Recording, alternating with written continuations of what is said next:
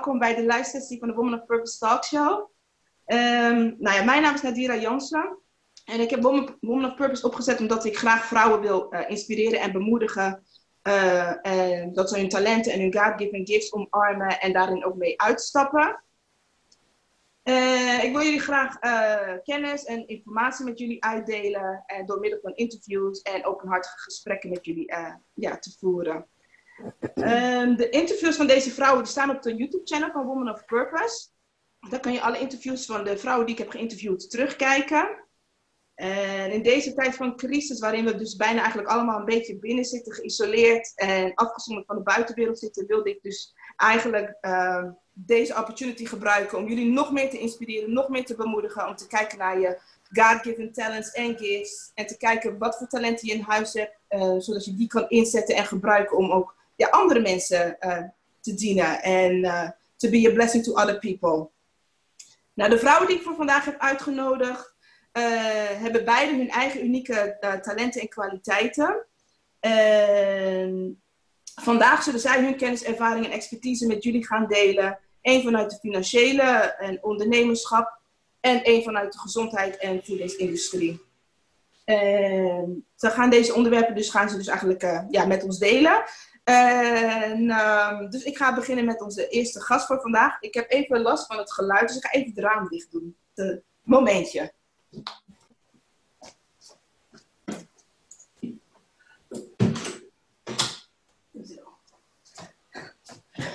Yes. Al die brommers die voorbij rijden. Oh, ja, ik hoor niet van. Dus that's good. Maar goed. Ja. Yes. Onze eerste gast voor vandaag heet Jerani Rellem. Jerani is oprichter van A Well Finance Flow. Ze is een motivational speaker en coach. Jerani is 34 jaar jong en moeder van 2. Ze is geboren en getogen in Haarlem. En Jerani is sociaal jurist met haar expertise in financiën, schulden en financieel gedrag. Dat is heel erg interessant. En dus wil ik jou welkom heten, Jerani. Welkom bij de Woman of Purpose live sessie talkshow. Welkom. Thanks, dank je. Mooi. Jerani, ik stap gelijk in het diepe. Wat is jouw superpower? Wat is jouw gift? Mijn gift is numbers. Wauw. Ja, dat is mijn gift. Ik kan... Nee, even niet. Sorry hoor. Ja. Nee. Mijn gift is numbers.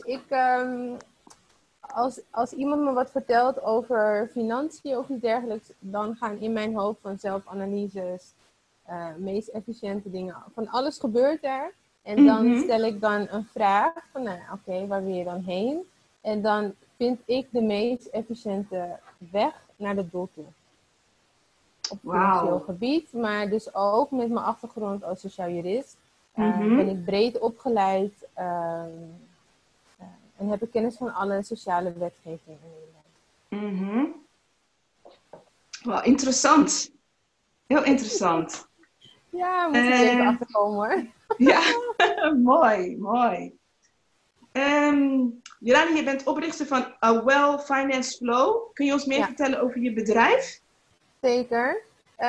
Ik zal een beetje achtergrond geven. Ik ben in 2018 heb ik besloten dat ik wilde ondernemen. Ik heb me toen ook ingeschreven bij de KVK voordat ik wist wat ik precies ging doen. Ik dacht, ik start gewoon en dan komt de rest vanzelf. Want ik geloof dat als je stappen gaat zetten, dan zie je het pad waar je heen moet gaan. En als je naar bed zit, dan weet je nooit waar je heen moet gaan. En ik heb toen ook een hele moedige stap genomen naar mijn werkgever toe. Om met hen in gesprek te gaan hierover, over mijn wensen. En zodoende zijn we uiteindelijk uit elkaar gegaan. We besloten samen overeengekomen dat we uit elkaar gingen. Dat noem je zo, ik ben even het woord kwijt. Maar goed, daardoor had ik 15 maanden recht op WW. En de eerste maanden dacht ik, yes, nu gaan we voor. Ik heb tijd om aan mijn business te zitten. Maar ik merkte toen dat ik juist, omdat ik zo ermee bezig was, dat ik eerst rust moest nemen. En eerst even op adem moest komen. Dat heb ik toen ook gedaan. Het was eind 2018. En het hele jaar 2019 heb ik dus uitgetrokken om dus erachter te komen wat mijn superpower is. Ik heb een businessstratege ingeschakeld. Fausia heet zij. Ik heb workshops gevolgd om inspiratie op te doen. Ik was een tijdje ook... even kijken. Oh ja, ik heb een coachingstraject gevolgd. Ja. Van een business coach. Ja. Ik denk dat het altijd goed is als je ergens heen wil dat je een expert inhuurt. Of daarheen gaat om te kijken van hoe zij je kunnen helpen daarbij. Want die kunnen alle blinde vlekken bij je wegnemen. Ja, Zelf dan niet ziet. Of de onzekerheid, de onterechte onzekerheid die je hebt over jouw roeping. Want jouw roeping is vaak een gave en niet iets waarvoor je hebt geleerd. Per se. Ja. En dan denk ik, ja, maar ik heb mijn papieren niet, hoezo? Maar als ik dus aan de gang ga, dan weet ik wel van, oh ja, met de feedback die ik krijg, van ja, het klopt. En soms kan je in zo'n dipje raken. Maar goed, dit alles heeft dus geleid tot A Well Finance Flow. En WELL staat voor Wisdom Executed Limitless Life. Daar staat WELL voor. Omdat ik erachter ben gekomen dat de rode draad in mijn leven is dat als ik iets niet weet, ga ik op zoek naar kennis daarover. En vervolgens zoek ik dan ook de wijsheid om het toe te passen. En zo kan je het leven leiden wat je graag wilt leiden. En dat is dan het ongelimiteerde leven, maar dat is voor iedereen anders. Hè? Dus iedereen heeft een ander doel of een andere, iets wat ze willen bereiken. Nou, dat brengt me ook bij mijn visie. Mijn visie is om mijn klanten te helpen het leven te creëren waar ze zo naar verlangen. Dat is mijn visie. Oh, wauw. Ja. Dat is ook niet van de een op de andere dag. Daar heb ik echt bijna een jaar voor gedaan. Want de visie moet groot zijn. Het moet zo groot zijn dat kan toch niet. Dus het moet echt zo groot zijn. En mijn missie is dan ook om kennis te delen en inzicht te geven over financiën, schulden en financieel gedrag. En vooral die laatste, financieel gedrag. Omdat financieel gedrag, dus hoe ga je om met je geld, dat wat je tot beschikking hebt, heeft invloed op jouw kwaliteit van leven. Ja, zeker, zeker. Alle gebieden eigenlijk heeft invloed. Ja. Dus dan kom je weer bij het woord wat iedereen gebruikt, mindset, maar het begint met gedrag. Je moet eerst weten van, wat gebeurt er eigenlijk en hoe kom ik hier en hoe kan ik daarheen? Ja. Daar help ik ze dan mee. Even kijken. Waar komt het nou vandaan? Mijn achtergrond is schuldhulpverlener. En tijdens mijn studie van sociaal-juridische dienstverlening ben ik eigenlijk de schuldhulpverlening ingerold. Ik heb diverse rollen bekleed, budgetbeheer, schuldregels, de back-office onderhandelen met schuldeisers, verzoekschriften opstellen voor de rechtbank. Ik heb zelfs getraind. Ik heb trainees opgeleid. Ik ben kwaliteitstoetser geweest. Ik heb mijn collega's getoetst. En ook gecoacht. On the job.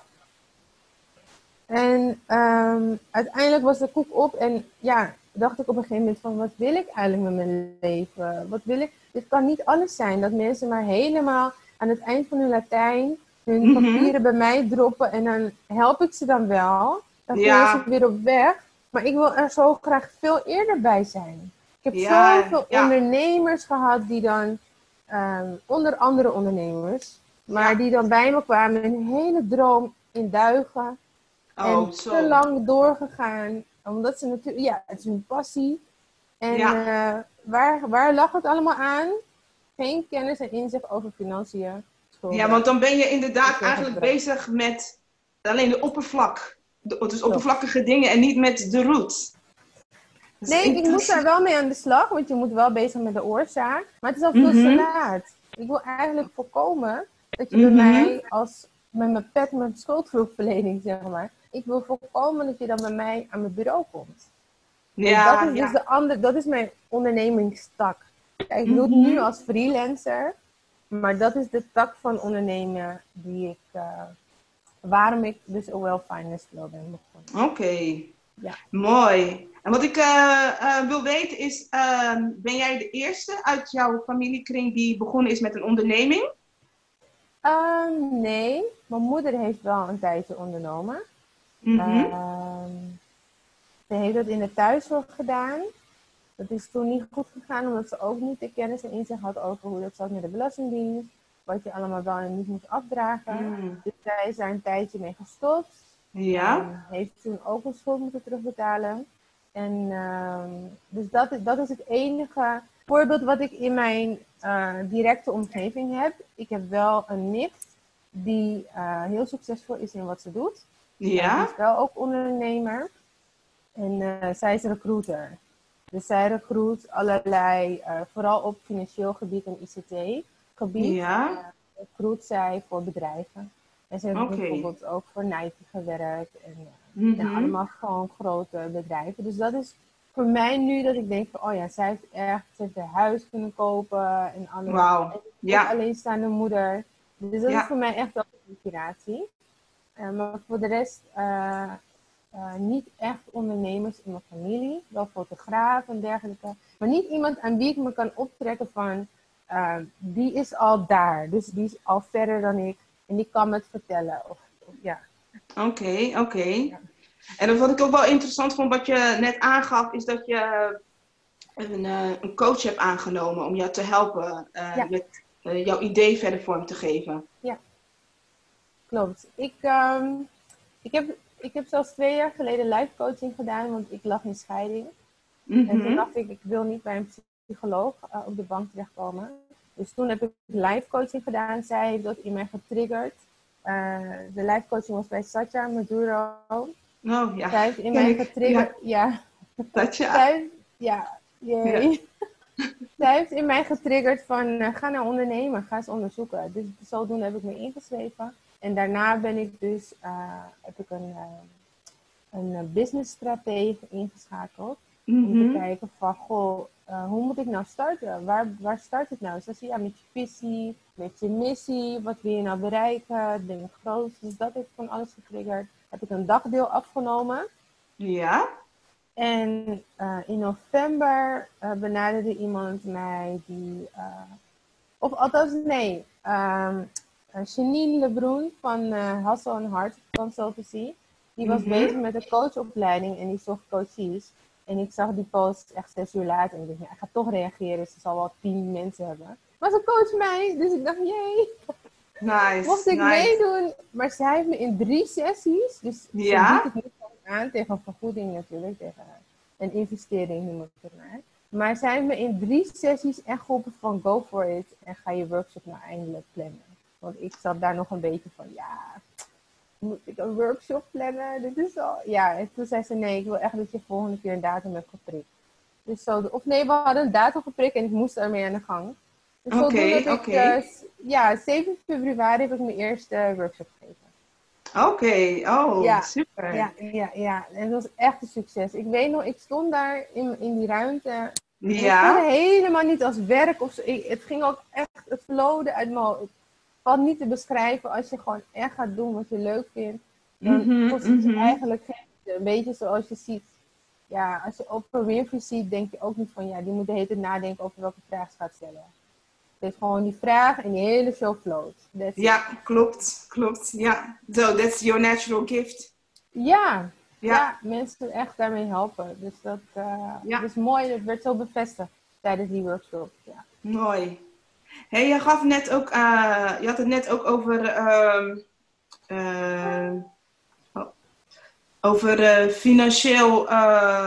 financieel gedrag. Ja.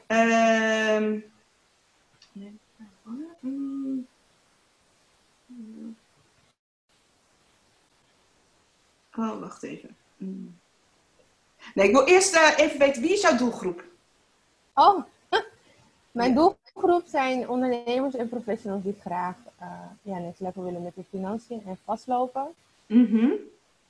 En ze hebben wel voldoende geld, maar op een of andere manier kunnen ze hun doelen niet behalen. Of komen ze soms zelfs gewoon tekort.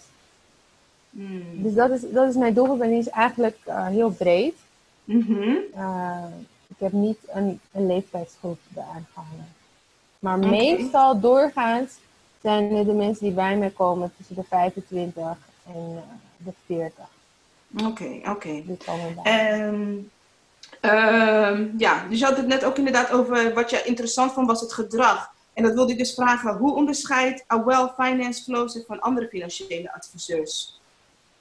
Omdat ik als achtergrond in het sociale domein heb ik geleerd dat schulden... Er zijn in ieder geval 4 hoofdredenen waardoor schulden ontstaan. Je hebt overlevingsschulden. Je hebt aanpassingsschulden. Overbestedingsschulden. En je hebt... ik vergeet er altijd één. Even kijken. Overleven, aanpassen, overbesteding. En... Oh, wat erg. Ja, Ivo, ik kom er straks wel op. Yes. Ik kom er straks wel op. Yes. En dan moet je dus... je moet nagaan op het moment dat iemand bij je komt om te kijken van wat is nou de oorzaak van de schulden. Hoe komt het nou... Oh ja, compensatie. Sorry. Compensatieschulden. Overleven, ik zal ze even toelichten. Ja. Overleven is dat je schulden maakt om te overleven. Dus je moet bepaalde keuzes maken. Er komt geld binnen, je hebt de huur betaald. Alleen, je hebt nu nog je boodschappen gehaald, want je moet eten. Maar het is of de energierekening of benzine om naar je werk te gaan. Om in ieder geval inkomen te creëren. Ja. Maar als je dan die energierekening dan laat liggen om benzine te kopen, zodat je in ieder geval naar je werk kan gaan, is dat zo'n overlevingsschuld. Je moet echt keuzes maken. Er is een tekort, maar wat is dan... Wat is de prioriteit? Ja. Ja. Dan heb je aanpassingsschulden. Aanpassingsschulden maken mensen als ze niet snel genoeg hun levensveranderende... laten we zeggen na een scheiding. Als ze niet snel genoeg hun uitgaven aanpassen aan een nieuwe situatie. Of minder inkomen, daar gaat het eigenlijk om. Dan heb je overbesteding, nou die is wel duidelijk. Je geeft meer geld uit dan dat er binnenkomt. En dan heb je compensatieschulden. En daar heeft eigenlijk iedereen wel last van. En daar kan je ook zeggen, compensatieuitgaven die je doet, is iets om te compenseren. Een gevoel of een effect. Dus het kan zo zijn dat als vrouw zeker weten we allemaal van, wanneer je niet zo lekker in je vel voelt, dan ga je geld uitgeven als het kan. En het is vaak aan eten of kleding. Of noem het maar op. Iedereen heeft nu vast wel een voorbeeld van dat is het. Ja. Kopje koffie. Kopje koffie. En dan is het niet 3 euro. Dat is, maar als je dat elke dag doet, 3 euro. Van elke dag moeten we starten met 3 euro van een van de bekende koffiemerken. Dan ben je iets aan het compenseren. En dat is helemaal niet erg. Maar het gaat er dus om, dat financiële gedrag, dat je bewust bent. Als je bewust bent van wat er gebeurt, dan maak je bewust een keuze. Dus dan is het niet van, ik spring in het water, ik ben nat, hoe komt dat nou? Nee, je weet van, als ik dit nu uitgeef, dan is dat het gevolg.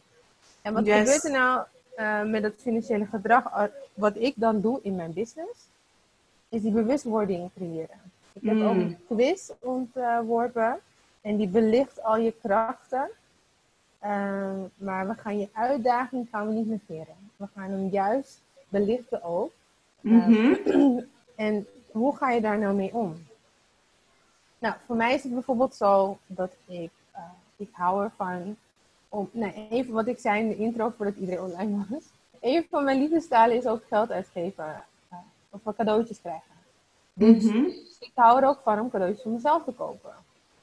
Nou, als ik me daarvan bewust ben, waarschijnlijk als ik me dan niet zo lekker voel, dan wil ik graag geld uitgeven. En dan kan je denken, het is maar 1 euro, het is maar 1 euro. Maar al die 1 euro's, die tellen heel snel bij elkaar op. Ja. Maar goed, als je dan in de winkel staat, en je staat daar bij de kassa en je ziet dat ene ding voor 1 euro. En je weet van, vandaag voel ik me niet zo lekker, omdat zomaar in.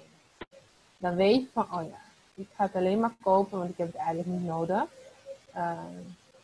Zal ik het wel of niet doen? Dat hele gedachteproces, dat is eigenlijk mijn doel, wat ik wil dat er gebeurt bij je voordat je een aankoop doet, die je niet had gekend.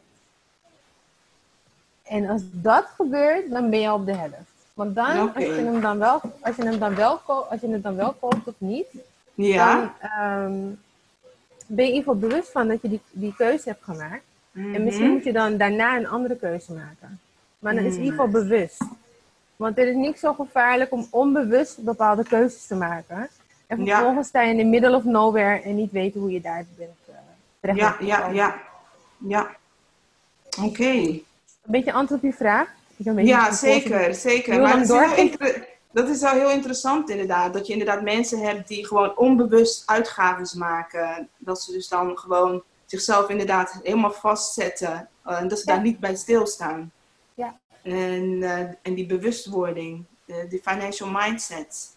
Ja. Interessant. Ja, wat ze een plan hebben. Ja.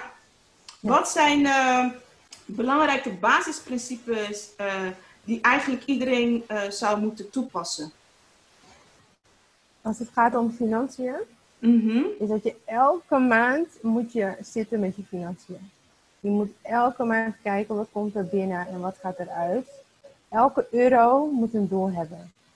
Dus wanneer je een maandoverzicht maakt, of je het nou op papier doet of in Excel, elke euro moet een doel hebben. En aan het eind, als je een balans opmaakt, moet het op nul uitkomen.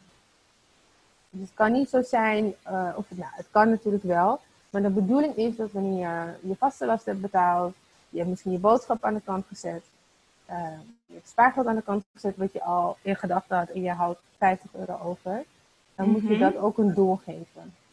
En al is het doel, ik mag ermee doen wat ik wil, maar dan heb je het een doel gegeven. Dus dat is een van de principes die ik hanteer en die ik altijd praktiseer. Dat kan je ook nooit weten en die moet je elke maand doen. Ook al heb je een vast inkomen. Ook al heb je vaste uitgaven. Er is altijd een keer dat je iets anders bestelt of dat je een keer een andere uitgave doet. Je moet weten wat is je budget voor deze maand. Om iets extra's te kopen bijvoorbeeld. Oké. Vraagje.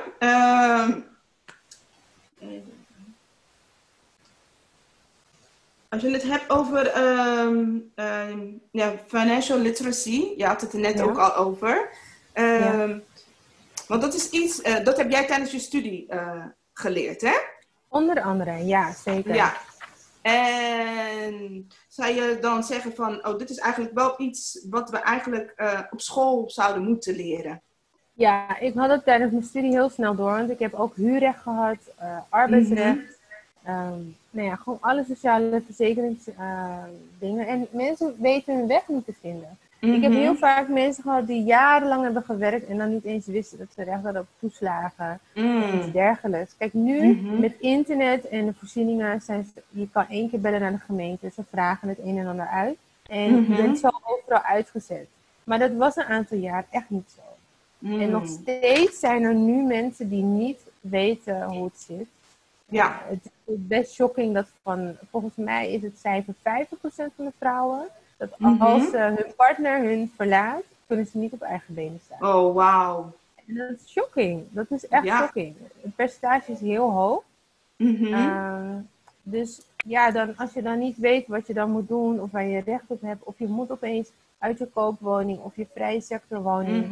Maar je hebt nooit je ingeschreven, want je gaat er niet vanuit dat je gaat scheiden bijvoorbeeld. Of dat de relatie overgaat. Dus ik ben zeker voor, ik vind dat vanaf de basisschool moet er al een vak zijn over geld. En niet alleen van geld optellen, hoeveel is 1 euro plus 50 cent.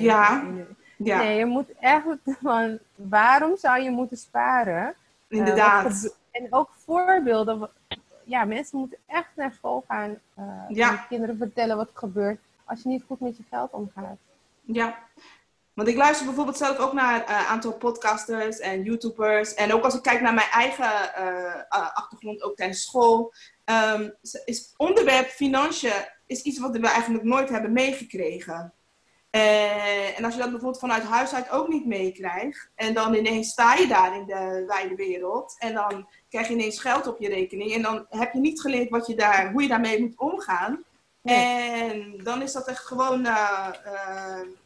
inderdaad, you don't know how to handle that. Nee.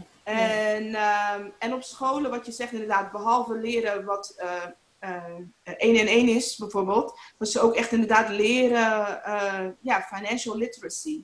En ik probeer mezelf daar ook nu mee een beetje in te verdiepen. Ik heb het ook vaak met Jessica erover.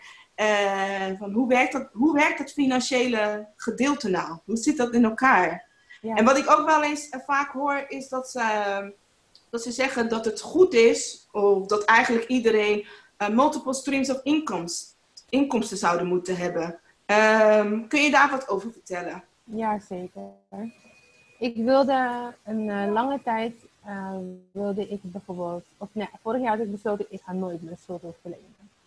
En nou ja, op een gegeven moment zie je die einddatum van de WW in zicht komen. En dan denk je, ik moet toch wel iets gaan doen of iets dergelijks.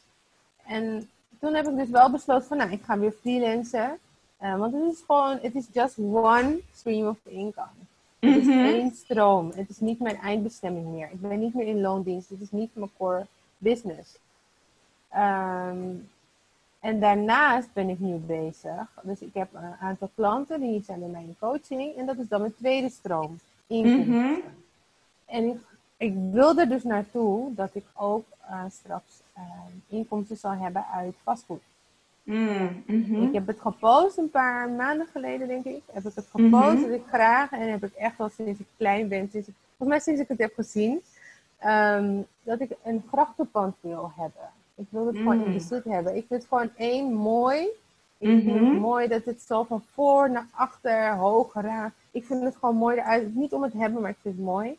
En ik heb mijn eerste workshop gegeven in zo'n grachtenpand. Volgens mij wonen die mensen boven en onder verhuren ze. Nou, dus dan woon je in je eigen pand. En je kan het ook nog eens een ander doel geven. Ja. Verhuur van ruimtes of iets dergelijks. Nou, dan heb je alweer 3 van die dingen. En zo ben ik mezelf ook nu aan het tenminste ik ben aan het onderzoeken van wat kan ik nog meer doen. Ja. Ik geloof dat dit ook niet hierbij blijft bij mijn bedrijf. Dat ik ook meerdere dingen ga doen. Ik heb ook de droom om uiteindelijk niet op tv per se. Ik denk dat het een beetje passé is. Maar op YouTube gewoon mijn eigen kanaal en ook dingen bespreken. Misschien wel een beetje Steve Harvey. Yes. Maar dingen die mensen bezighouden gewoon van alle dag. Ja. Ik volg zelf ook een jonge dame, ook misschien heel interessant voor jou. Zij is ook financieel coach en social media expert. En zij had het er ook over dat ze inderdaad ook via advertisement, YouTube advertisement, brandings, memberships. Dus dat ze, volgens mij had ze 7 verschillende streams of inkomsten. Ja. En wat ze dan ook aangeven is dat je inderdaad op school alleen maar 1 vorm leert. En dat is dan het werken en dan je looncheck krijgen. En dat is dan de enige manier. Ja, klopt. Ja, want zelfs het freelancen of bijvoorbeeld ben je aannemer. Je kan daar zoveel mee doen. Als je een hele goede loodgieter bent, kan je mensen opleiden. Je kan je bedrijf uitbreiden. En dan mensen in loondienst nemen. Je kan een trainingsbedrijf starten. Etcetera. En zo wordt het ding steeds groter. Je bent gestart als 1. En zo heb je een hele school die je misschien van mensen die je opricht. En waarom is het nog meer heel erg belangrijk? Omdat, zeker nu, ik heb schuldhulpverlening is een van de vitale beroepen. Dus ik heb een inkomen nu. Naast dat mijn bedrijf, ik kan geen workshops geven, althans niet face-to-face. Dus mijn next step is nu, hoe ga ik dit allemaal online doen? Hoe kan ik online de mensen bedienen? Maar ondertussen kan ik gewoon mijn zaken betalen, ik kan een buffer opbouwen. En dat komt door die freelance job, die ik dus deels ook vanuit huis kan doen. Daarom is het ook heel erg belangrijk. Omdat als er 1 tak geraakt wordt, dan kan je nog rondkomen van die andere. En vastgoed is heel stabiel. Ja. Zeker in de Randstad is het vrij stabiel. Okay. Dus dat zijn echt goals. Oké, nice. Interesting. Yes. Misschien kan je daar straks met Jessica ook nog verder over praten. En ik wil er ook meer over weten. Zijn er, even kijken hoor. Nou ja, je geeft net al wat tips aan ondernemers. Zijn er nog andere tips wat je zou willen delen met ondernemers juist in deze situatie? Ja, wees niet bang om te falen. Dat is 1. En als je bijvoorbeeld diploma's hebt in een andere sector. Ik sprak vandaag een andere ondernemer. Ze heeft diploma's in de zorg. Nou, wij zijn nu echt wel. Dus daar kan ze gewoon nu heel goed gebruik van maken. Mhm. Wees niet, ik wil niet zeggen trots, maar durf om misschien voor jouw gevoel een stapje terug te nemen. Maar ga gebruik maken van de kennis die je hebt. Het is tijdelijk. Het is tijdelijk. Op het moment dat dingen weer anders zijn, dan kan je weer gaan doen waar je echt voor geroepen bent. Of wat je echt leuk vindt. Dus dat is echt wat ik mensen op het hart wil drukken. Wat ik ook wil zeggen is, als je informatie zoekt over iets, blijf zoeken totdat je het hebt gevonden. En stop niet bij het eerste. Nee, blijf zoeken. Oh ja, deze zegt dit. Klopt het? Onderzoek het wat een ander zegt. En zoek inderdaad wat jij zegt. Verschillende experts. En kijk wat dan het beste bij jou past. En vervolgens, niet bang zijn om te falen. Je moet eerst iets doen voordat je weet of het werkt of niet. Oh, wauw. Ja.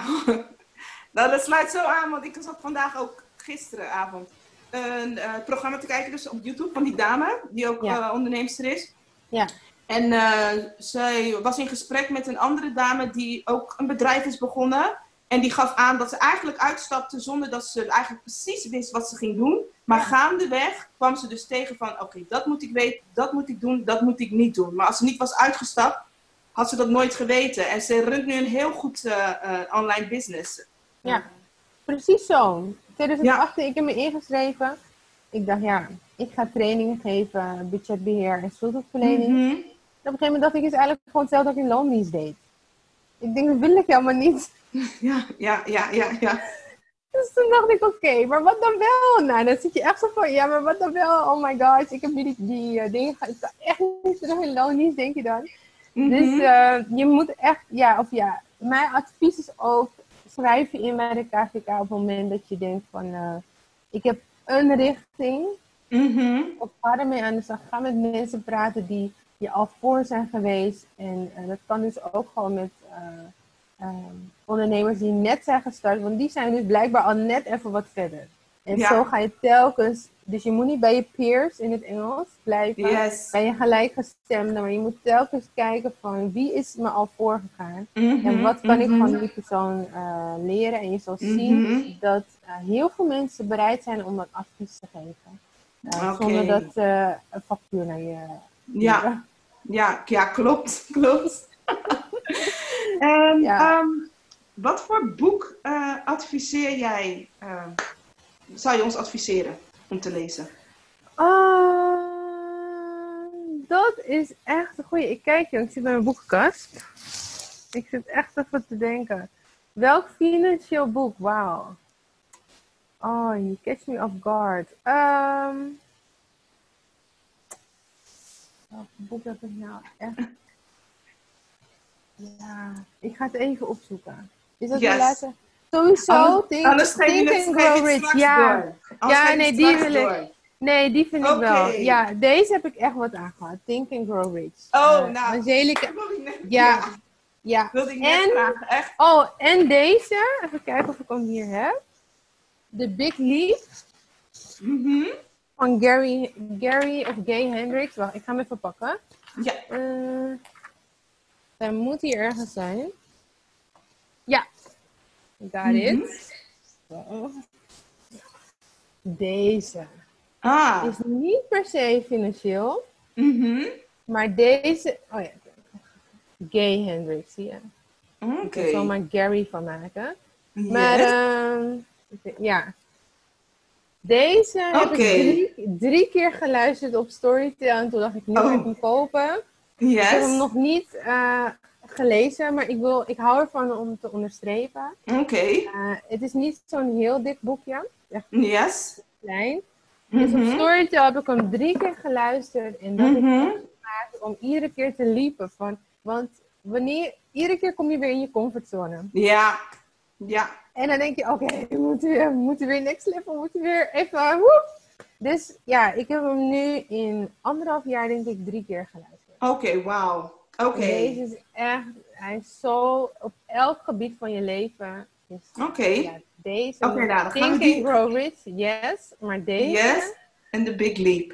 Ga ik even naar uitkijken. Ga ik even zoeken. Het gaat over limiting beliefs. Dus Yes. Iedere keer als je ergens tegenaan loopt, dan heeft het gewoon met hoe je denkt te maken. Ja. En hoe ga je daar doorheen? Thank you, thank you. Waar kunnen mensen meer informatie over jou en je bedrijf vinden? Ik ben het meest actief op Instagram. Dus @Gerani. En mijn website is online wellfinanceflow.com. En dan is well met dubbel L. Oké. Ja. Oké. En dat kan je allemaal, als je me vindt op Instagram. Yes. @Gerani. Daar heb ik in Linktree is mijn business. Dus als je mij gewoon vindt. Niemands naam schrijf je zo gelukkig. Dus je kan me wel goed vinden. Ja. Oké. Ik ga dat zo meteen proberen in de chatbox te zetten. Oh ja. Oh. Yes. Oké, Gerani. Super. Yes. Dankjewel dat je je kennis met ons hebt willen delen. En ik ga absoluut het boek opzoeken. Ja. En ik wil nog verder met je praten. Dingen brainstormen en zo. Ja. Yes. Oké. Dan ga ik nu... kunnen mensen vragen stellen. Dus ik hoop dat mensen alle vragen hebben opgeschreven. En dan kunnen ze nu jouw vragen stellen. Even kijken. Unmute all. Zo, zijn er mensen die vragen hebben voor Gerani?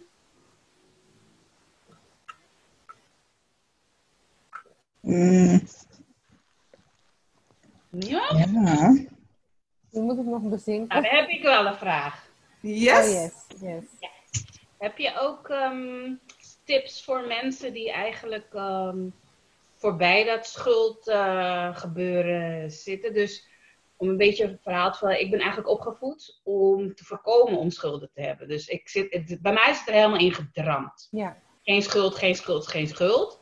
Maar zo krampachtig dat ik eigenlijk... Mijn financieel gedrag is heel lang geweest geen schulden, geen schulden, geen schulden. En eigenlijk heeft dat ook tegen mij gewerkt. Want toen je ook sprak over van je moet heel bewust nadenken bij je uitgaven. Dat werkte dus voor mij averechts. Ik moet juist nadenken. Ja. Want anders gebeurde er helemaal niks. Ja. Gelukkig, I progressed met dat. Weet je, ik ben daar gelukkig niet meer. Ik ben groeiende eruit. Maar ik ben nog niet waar ik moet zijn. Ik ben nu wel aan het leren sparen. En wealth, weet je, to generate wealth, et cetera. En investeren en zo. Niet op grote schaal hoor, so don't get too excited. Maar... Nog niet. Komt wel, maar ik word wel ietsje losser. Maar ik weet niet, in jouw ervaring, dat wanneer mensen dus jouw traject of whatever hebben uitgelopen, waar stuur je ze dan naartoe? Heb je daar, wat is dan het vervolgtraject, zeg maar? Nou, bij mij, dus ik heb 2 dingen. Dus ik ben 1 freelancer als schuldhulpverlener, dus gewoon via de gemeente. En de mensen die echt bij een Well Finance Flow komen, kunnen dus ook mensen zijn zoals jij. Want die test die ik heb, zijn 6 personaliteiten die eruit komen. En jij bent bijvoorbeeld een spaarder. Nog niet echt hoor. Nog niet echt. Of wat ik hoor is dat in ieder geval geen schulden maken. Dus het is een beetje een combinatie. Dus je hebt 2 mensen die in ieder geval geen schulden maken, maar wel alles uitgeven. Dat heb je. En je hebt mensen die geen schulden maken, maar heel veel sparen. En nooit die leap nemen, ondanks dat ze gewoon het spaargeld hebben. Ik heb bijvoorbeeld een voorbeeld, een vriendin van mij vertelde dat ze in conflict was met haar werkgever. En ik weet gewoon dat ze mega veel spaargeld heeft. Dus ik zeg, oh my gosh, als ik dat had, ik had het wel geweten. Maar goed, dat is dan ook weer zoiets van, ja, maar dat doe je niet. Dat spaargeld is daar niet voor bedoeld, dat je dan gewoon zomaar random, snap je? En wat ik dan doe, wat ik ze daarna, als ze bijvoorbeeld met schulden bij me komen, dat kan. Ze kunnen met schulden bij me komen. Maar ze kunnen ook gewoon clean bij mij komen. En dan gaan we ook dan kijken, wat is je doel? En hoe komt het dat je nu bepaalde drempels hebt waar je niet overheen kan? Okay. Dus voor iedereen is het anders. Ik heb niet zoals heel veel mensen hebben het ik weet niet, in puntje gegoten traject. We doen een intake, je vertelt me waar loop je tegenaan. En dan doe ik je aanbod en een plan van aanpak. En dan zeg je, nou, we gaan akkoord gaan we aan de slag. Okay. Dus ik heb niet per se dat eerst dit, eerst dat, eerst dat. Het kan wel zo zijn. Wat zeg je? Format. Ja, ik heb niet een format van mensen moeten eerst, dit moet hun situatie zijn. Dat, nee, jij komt met een vraag naar mij toe. Je weet wat ik kan, je weet wat ik ken. En dan gaan we daarmee aan de slag. En mijn doel is ook, heel belangrijk, mijn doel is als jij bij mij bent gekomen met die ene vraag, ga je niet weer datzelfde traject in, dat ik je weer daarmee help. Dat gaan we niet doen. Het doel is echt van, je gaat hiermee aan de slag. En daarna heb je alle kennis die je nodig hebt om te voorkomen dat je weer op dat ene punt komt. Tuurlijk kan je me een keer bellen of zo. Maar mijn doel is niet om te leven van mensen die de hele tijd mij nodig hebben voor hetzelfde doel. Dat is niet hoe mijn business in elkaar zit. Is dat een beetje antwoord op je vraag? Ja hoor, zeker. Ja? Okay. Dat je daar ook in ieder geval mee bezighoudt. En heb je dat ook wel eens meegemaakt? Dat je mensen hebt geholpen in schuldhulpverlening die daarna gewoon echt soort vastzitten daarin. Ja. En ook daarin moeten verder flourishen, zeg maar een beetje? Ja, ik heb een aantal klanten die al eerder in de schuldhulpverlening hebben gezeten. En wat gebeurt er nu? De focus ligt heel erg op de voorkant. Dus mensen zijn klaar, schoon de lei, bam. En dan heb je opeens heel veel geld over. Je hebt allemaal doelen en je gaat maar gewoon. En op een gegeven moment kom je erachter dat je weer van paycheck naar paycheck. Terwijl je eigenlijk heel lang met veel minder rond bent gekomen. En dan zitten ze ook een soort van vast. Dus die komen dan ook bij mij. En dan doe ik die test met ze en dan denk ik, oh, het is helemaal niet erg dat ik zo ben. Oh, maar dat kan ik dan zo oplossen. Weet je wel? Dus ja, zeker. Zeker. Okay. Awesome. Goed bezig. Yes. Dankjewel. Voor mij zit je daar, Angelica. Ik heb nog een vraag voor je. Ik werk ook bij de gemeente en net zei je dat ook. Ik ben ook inderdaad na deze hele corona gedoe dat ik ook inderdaad voor mezelf ga opstaan qua core business. Maar ik blijf het maatschappelijke doen als side business. Waar ben jij tegen aangelopen? Dat, je hebt dus zeg maar en dan, hoe ervaar je dat die overgang? Kan je niet de gemeente jou ook indienen, zodat je vaste opdrachten krijgt? En hoe zit dat? Kan je me daar een beetje weg? Ik heb eigenlijk altijd in de detachering gewerkt. Afgezien van 1,5 jaar of zo. Maar eigenlijk altijd gedetacheerd. Dus ik zat niet vast aan het concurrentie gedoe en dat soort dingen. Dus nu heb ik ook weer een opdracht bij een gemeente waar ik nog niet eerder heb gezeten. Wat ik heel leuk vind. Dus zodoende huren ze mij in en ik heb het via een bureau gedaan. Okay. Mijn bureau is Daan. Daan heeft heel veel takken. Dus daar heb ik me aangemeld. Zij zijn heel open en eerlijk over het gedeelte wat zij ontvangen. En het uurtarief wat ze dus ontvangen voor mij. En welk gedeelte zij houden en wat ze mij doorbetalen. Nou, daar kon ik mee leven. Dus prima. Ik heb ook andere bureaus gehad die veel meer wilden. En toen dacht ik, jullie hebben helemaal geen last van mij. Dus een kwestie van factureren per uur. Jullie maken vette winst. Dus dus daar moet je je weg in vinden. Dus ik doe het via een bureau, vind ik heel prettig. Dus ik hoef geen acquisitie te doen voor dat gedeelte. Ja. Kan je dat ook straks beter opschrijven ergens?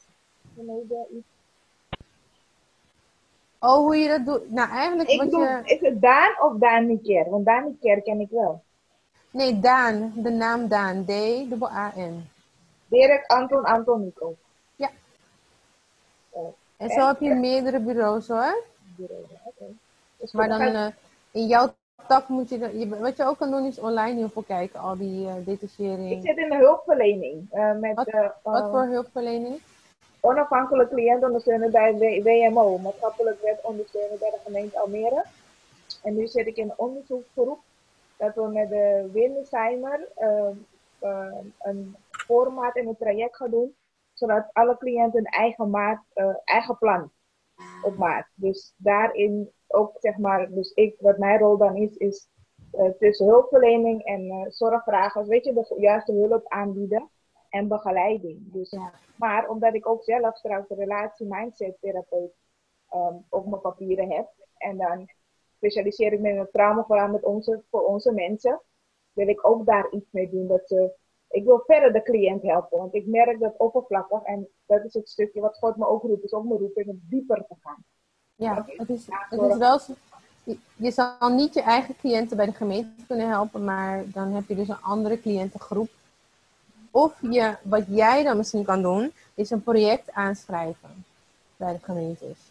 Okay. Dus projecten insturen. Ik heb daar geen ervaring mee met projecten aanschrijven of projecten, maar er zijn heel veel mensen die dat wel doen. Dan heb je in 1 keer zo'n geld binnen en dan kan je een project opzetten. Ja. Dankjewel. Zijn er nog mensen die vragen hebben voor Gerani? Nee? Nou, we gaan zo meteen je gegevens in de chatbalk zetten, dus dat de mensen jou ook nog gewoon kunnen contacten na deze uitzending. Ja, vind ik leuk. Oké. Gerani, super bedankt.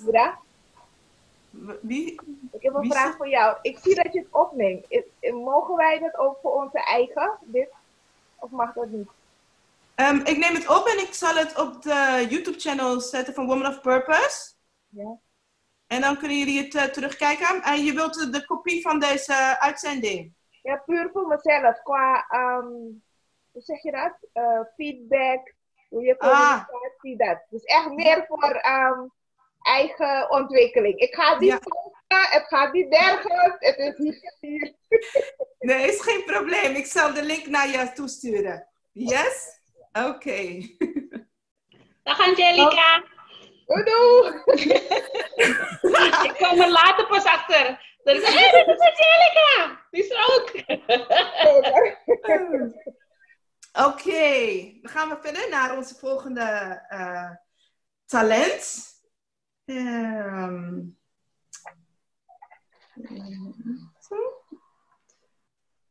Ik zit al te wachten. Hallo Jessica. Hallo ladies. Hallo.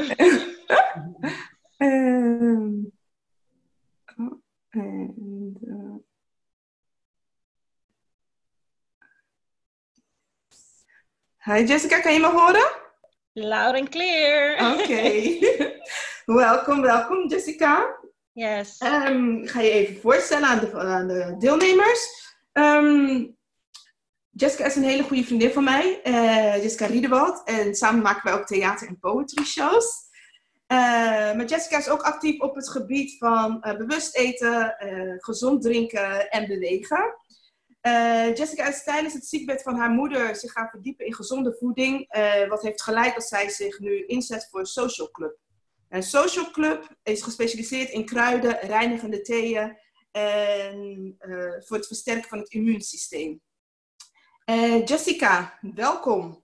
Dank je. Welkom bij de Woman of Purpose. Dank je wel. Ik ben super blij om jou in de show te hebben. Thank you for having me. Yes, you are welcome.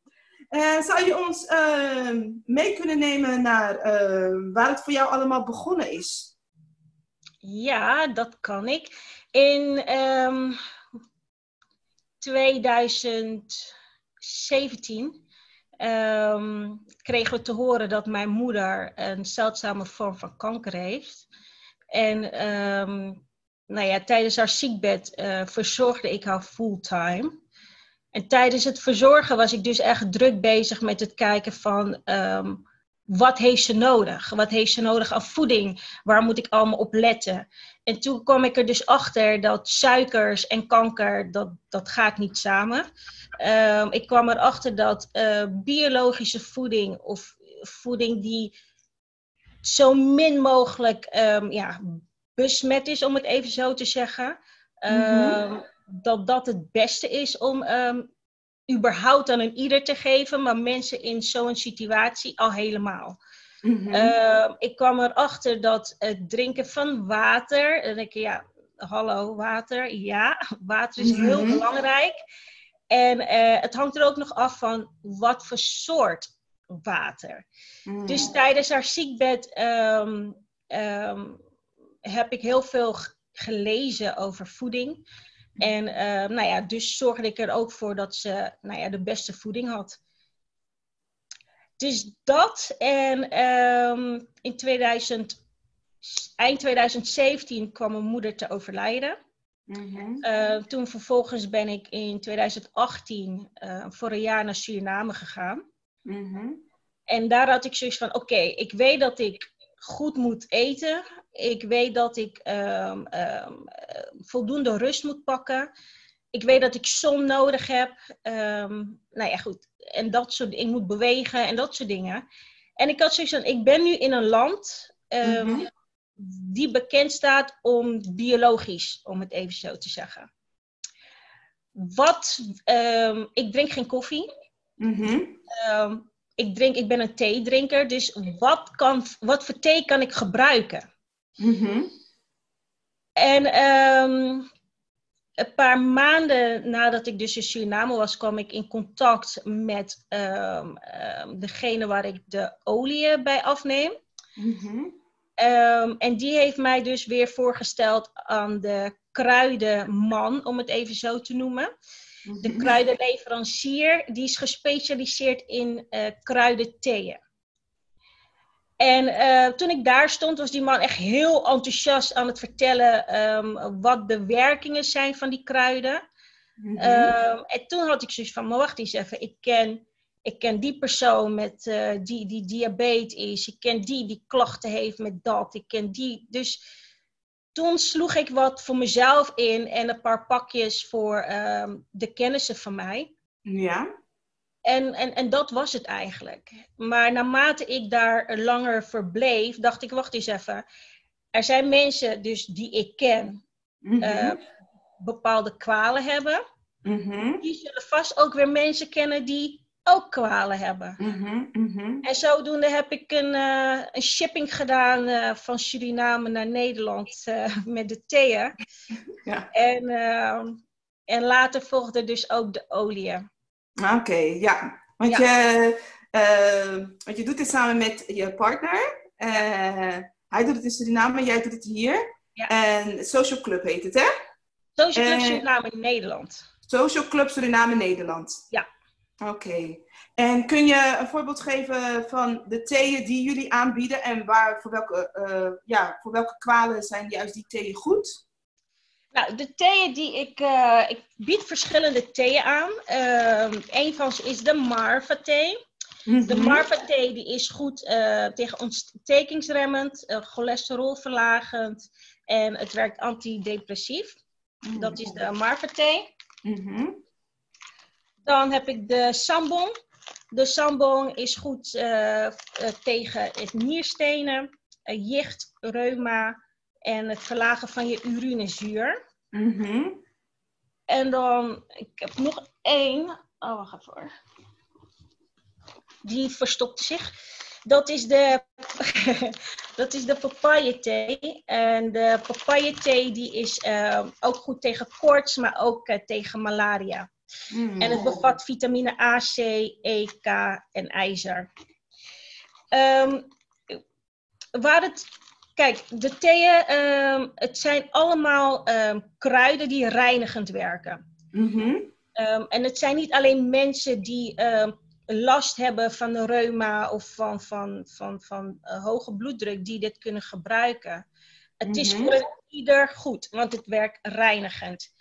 Dus je moet niet denken van, oh, maar ik heb daar geen last van, dus ik koop het niet. Nee, het is een reinigende thee en als je daar last van hebt of niet, dat maakt helemaal niet uit. Maar als je last hebt van bepaalde kwalen, dan kun je dat dus ook gebruiken. En ik moet wel zeggen, het zijn kruiden. Ik noem het geen medicijn. Dus het is gewoon een kruid. Net als hoe je bijvoorbeeld je Pickwick drinkt. Ja. Kruid. Snap je? Dus je kunt het wel naast je medicijnen gebruiken, maar bespreek het nog altijd wel met je huisarts. Ja, oké. Dankjewel. Yes. En op welke manier ben jij nu bewust bezig met voeding? Want je bent je gaan verdiepen tijdens, toen je moeder ziek was, in voeding. En op welke manier ben je nu bewust bezig met voeding? En wat is een absolute een must-have op je boodschappenlijst en een absolute must-go? Op welke manier ben ik bewust bezig met voeding? Nou, niet te veel eten. Tot een bepaald tijdstip eten.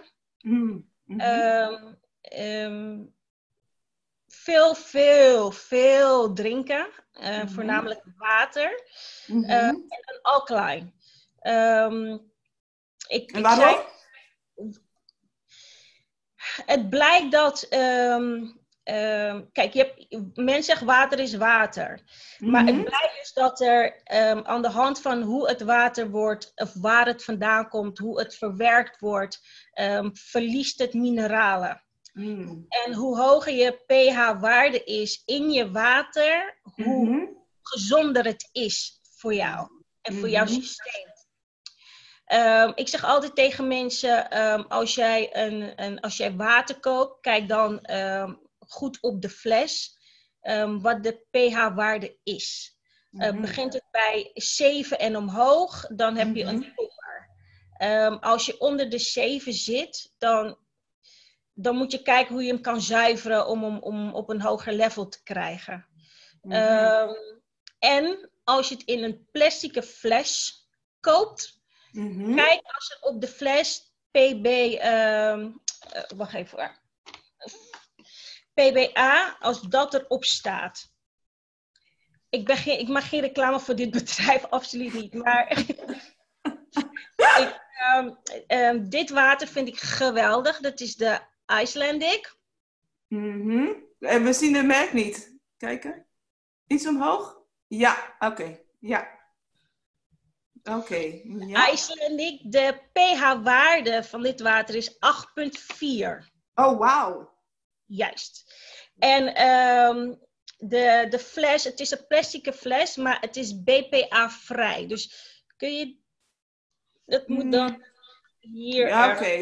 Ja. Dus daar ben ik sowieso qua bewustwording, qua voeding voor mezelf mee bezig. En wat absoluut op mijn boodschappenlijst staat, biologische voeding. Sowieso biologisch. En dat hoeft niet per se bij de bekendere, duurdere merken. Dat kan absoluut ook bij je lokale boeren. Dus mensen die een tuin hebben en die daar biologisch bezig zijn. Dus daar kun je ook gewoon je eten. Oké, ja. En wat heb je ervan afgeschrapt van je lijst? Wat was een must-go?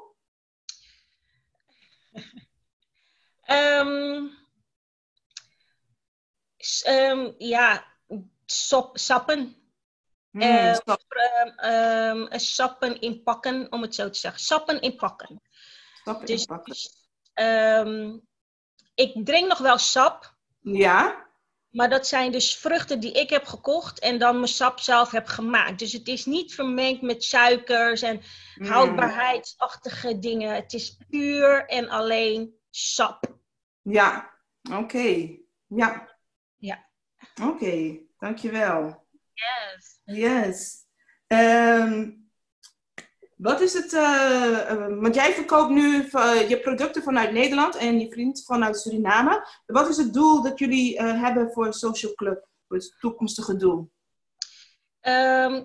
Oké, zal ik dit even beter uitleggen? Kijk, het platform is Social Club Suriname Nederland. Social Club Suriname Nederland, de reden waarom ik verkoop de producten die uit Suriname komen, verkoop ik hier. Ik hou me dus bezig met de kruidentheeën en met de oliën. En de oliën die ik hier verkoop zijn waaronder koud geperste kokosolie en medicinale cannabisolieën. Mijn vriend, zijn bedrijf, heet Medical Social Club Suriname. En die bestond al langer dan toen ik begon. En hij richt zich, waar wij ons op richten, is het welzijn van de gezondheid van mensen. En de tincture bijvoorbeeld, dat is dus ook een van de producten die ik hier verkoop. Dat is om je immuunsysteem op peil te houden. En in de tincture tincture is eigenlijk een oplossing van kruiden. De kruiden die erin zitten zijn goji berry, mint, gras, full spectrum, cannabis en champignons. Dat zit er dus in de tincture. En al deze producten hebben een bepaalde werking. Bijvoorbeeld gember is goed tegen misselijkheid en goed om je cholesterolgehalte omhoog te houden. De goji berry die is goed voor je nieren en voor je lever. Mint is goed voor je ogen en bevat vitamine A. En de citroengras die voorkomt dat bacteriën gaan groeien. De full spectrum cannabis die zorgt ervoor, die beschermt eigenlijk de gezonde cellen en weefsels. En de champignons die bevat vitamine B. Dus dit alles is goed om je immuunsysteem te houden. Yes, thank you for sharing. Yes. Thank you. En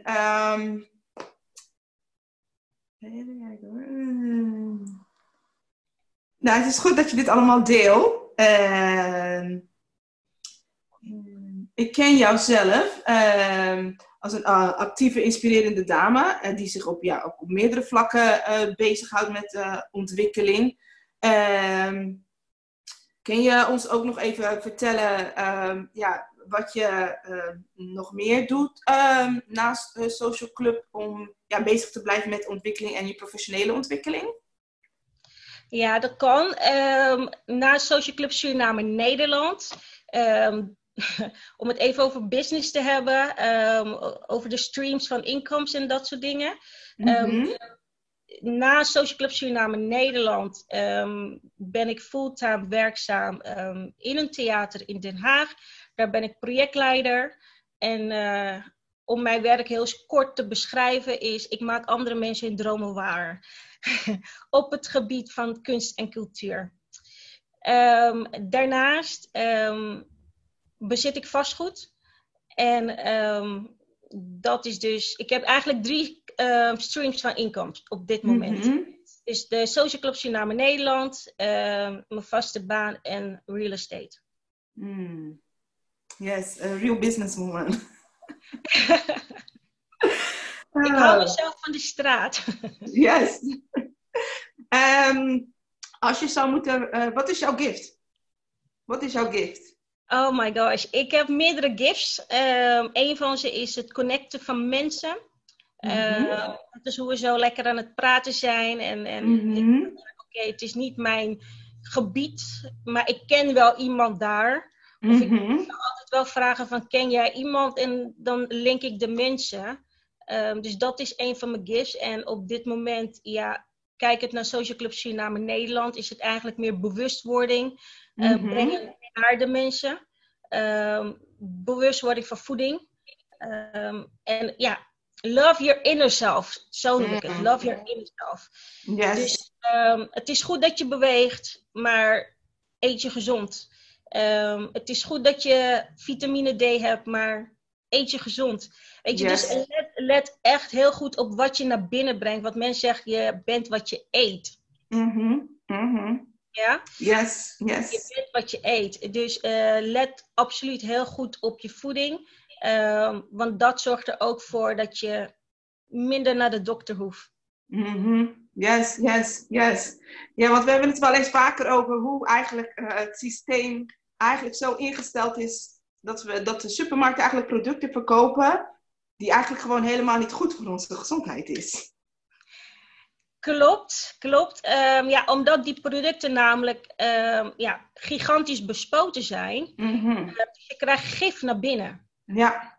En als je daarvan bewust bent dat je gif naar binnen krijgt, dan moet jij naar mogelijkheden gaan kijken en gaan zoeken hoe je gezond voedsel naar binnen kunt krijgen. Yes. Terwijl je in een land bent die eigenlijk niet bekend staat om biologische voeding. Yes, yes. Ik sprak laatst een vriend, een Afrikaanse vriend. En die zei tegen mij, ik heb niks van Nederlandse supermarkten in mijn keukenkast. Kijk maar, mijn moeder stuurt alles vanuit Afrika naar mij toe. En toen liet hij mij zien. Allemaal ingrediënten, allemaal producten uit Afrika. Hij zegt, nee, de eten van Nederland is allemaal, inderdaad, allemaal voedingsstoffen toegevoegd. Het is allemaal niet gezond. Hij zegt, ik heb alleen gezonde voeding uit Afrika. Natuurlijke eten uit Afrika. Dus dat was dan even grappig. Ja, ik denk eerlijk gezegd dat heel veel mensen wel, eigenlijk grotendeels als ik naar de supermarkten kijk, zijn producten uit andere landen. Bijvoorbeeld gember. Tegenwoordig is de gemberthee zo populair. Maar gember is fantastisch gezond. Net als wat ik zei. Het is goed tegen misselijkheid. Het verlaagt je bloedsuikerspiegel. Dus gember is belangrijk. Heel veel mensen hebben gember. Heel veel mensen hebben bieten misschien. Het is goed voor je bloed. Aardbeien, papaye. Oké, niet heel veel mensen hebben papaye, maar wanneer het seizoen zich biedt, dan koop je meer van de tropische vruchten. Ja. Mango. Ook kan ik door blijven gaan. Dus ik denk wel dat iedereen wel in zijn huishouden op zijn minst 1 niet-Nederlands product in zijn huis heeft. Maar dan zelfs nog vandaag merk ik zelf, als ik in de Albert Heijn loop en in een toko, en als ik dan kijk naar de groenten en de fruit, en dan denk ik van, dit, zo'n glans, zo groot, zo perfect. Het is nou eenmaal zo dat, kijk, we hebben in Nederland de organisatie die zich richt op de voedingswarenwet. En kijk, de bedrijven die zich dus dusdanig bezighouden met het biologisch gebeuren in Nederland zijn bedrijven, als je het dus hebt over de groentes, dat je zei van het glimt en dat soort dingen. Daarom krijgt men een logo. En aan de hand van je biologische logo in Nederland is nog wel het product bespoten, maar niet op dusdanige manier. Dus het is vele malen minder bespoten. De producten die ik aanbied zijn kruiden en zoals ik al liet zien, zo ziet het eruit. Het zijn bladeren. Het zijn droge bladeren. Het zijn bladeren van de boom zelf. Ja. En die kun je dus trekken als thee. Het komt uit Suriname. Dus daar staan de bomen gewoon lekker in de natuur. Dus ze zijn zongekust. Weet je, ze groeien en niet verstikt in een kast. Dus nou ja, goed. De leverancier daar, die zorgt ervoor dat de bladeren van de boom worden gehaald. Die worden dus die worden fijn gemalen en vervolgens verpakt. That's it. Yes. Dus er worden helemaal geen chemische dingen aan toegevoegd. Er worden geen chemische dingen aan toegevoegd. Integendeel zijn er planten die dus kunnen... Kijk, want je hebt natuurlijk met insecten te maken in de tropen. Ja. Dat merk je hier ook. Naarmate het klimaat warmer wordt, zie je op een gegeven moment meer insecten tevoorschijn komen. Ja. Maar je hebt bepaalde planten die ervoor zorgen dat de insecten wegblijven. Ja. En wat hij dan doet, is dus de planten die ervoor zorgen dat insecten wegblijven, die plant hij dus dusdanig naast de andere planten. Yes. Oké. Yes. Smart. Yes. En wat voor thee zou je ons absoluut aanraden voor onze gezondheid? Nou, het is sowieso alle theeën die ik heb. Ik zou de papaye en de marva sowieso adviseren. Het zijn lekkere theeën. Het zijn sowieso gezond en reinigend. Dus de marva en de papaye adviseer ik absoluut. En natuurlijk de tincture. Dat is voor je immuunsysteem. En die kun je ook lekker innemen. En dat is de olie. Want hoe neem je die in? Dat is dus een oplossing van kruiden. Het is gewoon 1 theelepel per keer. Per dag. Oké. Dankjewel, Jessica. Yes, you're welcome. Is er nog iets wat je graag zou willen delen met de Ladies of Purpose? Nou, als ik kijk naar mijn voorgangster, werd er dus gevraagd welk boek je zou adviseren. Zelf ben ik bezig met See You at the Top. En wat voor boek is dat? Waar gaat het over? Dit boek geeft je een insight over, het heeft met je denken te maken. Het is van Zig Ziglar. Het is ook een hele bekende motivational speaker. Man. En er werd ook nog iets genoemd over, even kijken, over investment. Ik weet niet of jullie van Robert Kiyosaki hebben gehoord. Een van zijn bekendste boeken is Rich Dad Poor Dad. Daar vertelt hij natuurlijk ook over de mindset. Het verschil tussen de poor dad hoeft niet per se iemand te zijn die financieel niet stabiel is, maar je mindset. Je hebt wel een vaste baan, je hebt je inkomen, maar hoe ga je er verder mee overweg? Wat doe je dan met het geld dat je dan nog over hebt nadat je alles hebt betaald? En in vergelijking met The Rich Dad, die in dit boek van Robert Kiyosaki is de Rich Dad niet een man die dusdanig geschoold is. In vergelijking met de Poor Dad. Maar hij was gewoon heel slim en wijs met het investeren of in investeren. Daar gaat het boek van Rich Dad Poor Dad over. Maar als je het hebt over investing, heb je ook Rich Dad Poor Dad, A Guide to Investing. Oké. Dat is allemaal Robert Kiyosaki. Het is allemaal Robert Kiyosaki. Robert Kiyosaki. Yes. Partnerschap met hem afsluiten. Ja, ik moet hier geld voor krijgen, man. Voor promo. Nee, wat ik zou willen delen van het is goed dat je gaat ondernemen, dat je gaat uitvogelen van oké, welke richting wil ik op qua bedrijf of welke richting wil ik op met weet ik veel wat. Ik wil meegeven, er is maar 1 jij.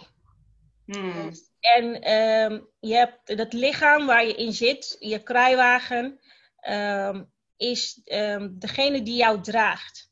Zorg er dus ook goed voor dat je jezelf, naast het feit dat je onderzoekt over hoe je business is opzet, probeer ook iets meer informatie in te winnen wat betreft voeding. Zodat je je kruiwagen langer kan meedragen om je business voor te zetten. Wauw, amen. Amen. Yes. Waar kunnen mensen meer vinden over jou en over Social Club Suriname Nederland? Zeg ik het goed? Yes. Op Facebook ben ik te vinden, Social Club Suriname Nederland. Die kun je gewoon opzoeken en dan vind je mij gelijk. Oké. Dankjewel, Jessica. Dankjewel. Yes, you're welcome. It was a very interesting interview. Ik hoop dat jullie ook informatie en kennis hebben op kunnen doen. Dat jullie kunnen gebruiken. Dat jullie weer een stapje verder kunnen. Op het gebied van financiën en gezondheid. Dit was voor mij ook weer even heel anders. Zo'n live sessie. Maar super bedankt voor jullie deelname. Stay focused on your purpose. And the calling that God has for your life, on your life. En doe voorzichtig daarbuiten. Stay safe. En laten we contact houden. Yes? Goed. Oké. Yay, bye. Doei. Bedankt voor alles. Doei. Alsjeblieft. Thanks. Doei. Doei.